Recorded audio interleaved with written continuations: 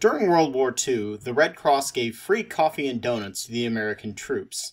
This ended up having unexpected consequences with British troop morale, as, on top of the fact that American troops were paid 3 times as much to fight, they also got free coffee and donuts. So the Red Cross, to reduce animosity between the Allies, began charging for the coffee and donuts.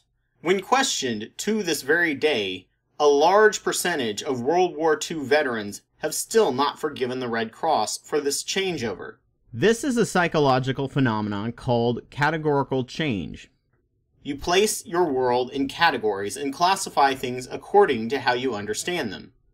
Connections become very strong between those things. We don't remember things in reality like pictures, sound clips, or video clips. We remember a lot of other information bundled together, similar to computer programming data tagging. Anyone can store and file. It's finding the information again that requires skill. Your memory will include smells, thoughts in your mind, your personal body image, and more. In this case, donuts were classified as a free bonus for being a serviceman, and then they got removed. Had they always been charged for, the category never would have been made in the first place, and there would have been no complaints from the servicemen. If you categorize ideas or pieces of reality together in a category, and then that category no longer fits, a person is often confused as to what to do, and it causes fear and regression, because they don't know what to do and how to categorize things. The human brain is actually evolved to not change very much at all.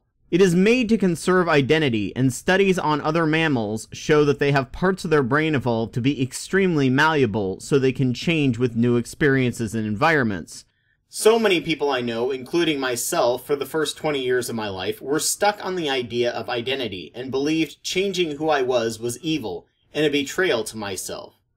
I am a completely different person than I was 5 years ago, and I fully now embrace that I will be a completely different person 5 years from now, thanks to the acquisition and integration of new knowledge and learning, to let go of the parts of my identity that are harmful to myself and others, and may slow down my ability to overcome biases. Changing yourself or your mind is viewed as being wishy-washy or weak, without principle or morals, as you can be swayed or taken a different position based on new evidence. Being easily swayed by opinion or peer pressure is a sign of weakness, but being swayed by new evidence and recategorizing how you think about something is progress. Religion is all about categorizing the world into specific ways and preventing you from changing those categories through fear. Either through fear of hell, social repercussions for questioning the categories, or fear of social breakdown if people question the categories. Good and evil are excellent examples. In the good category, they have God, Jesus, Christian, Mary, church, babies, puppies, America, angels who didn't fall, heaven, and people before they ate the fruit.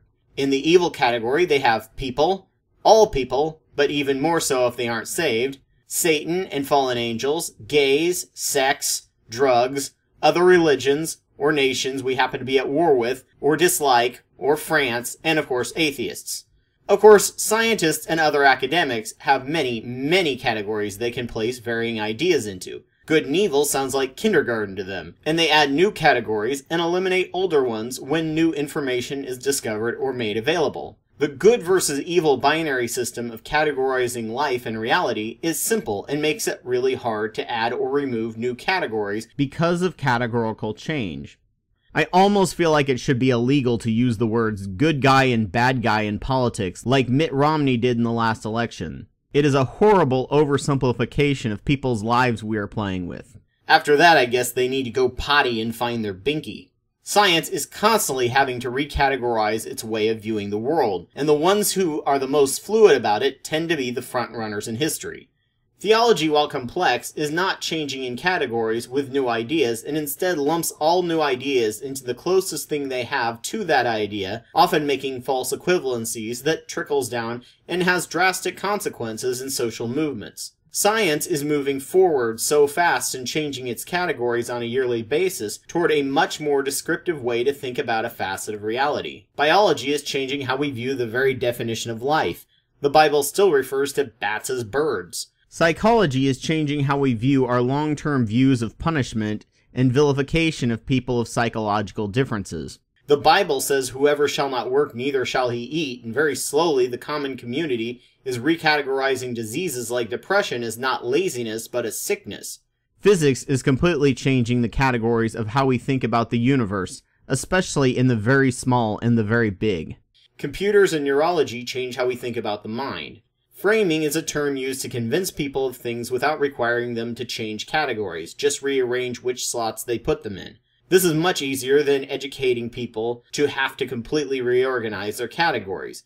If you can figure out how to frame the debate, you can win the majority of the people involved, especially if you have a good feel for the public's average categories, like David Frum did.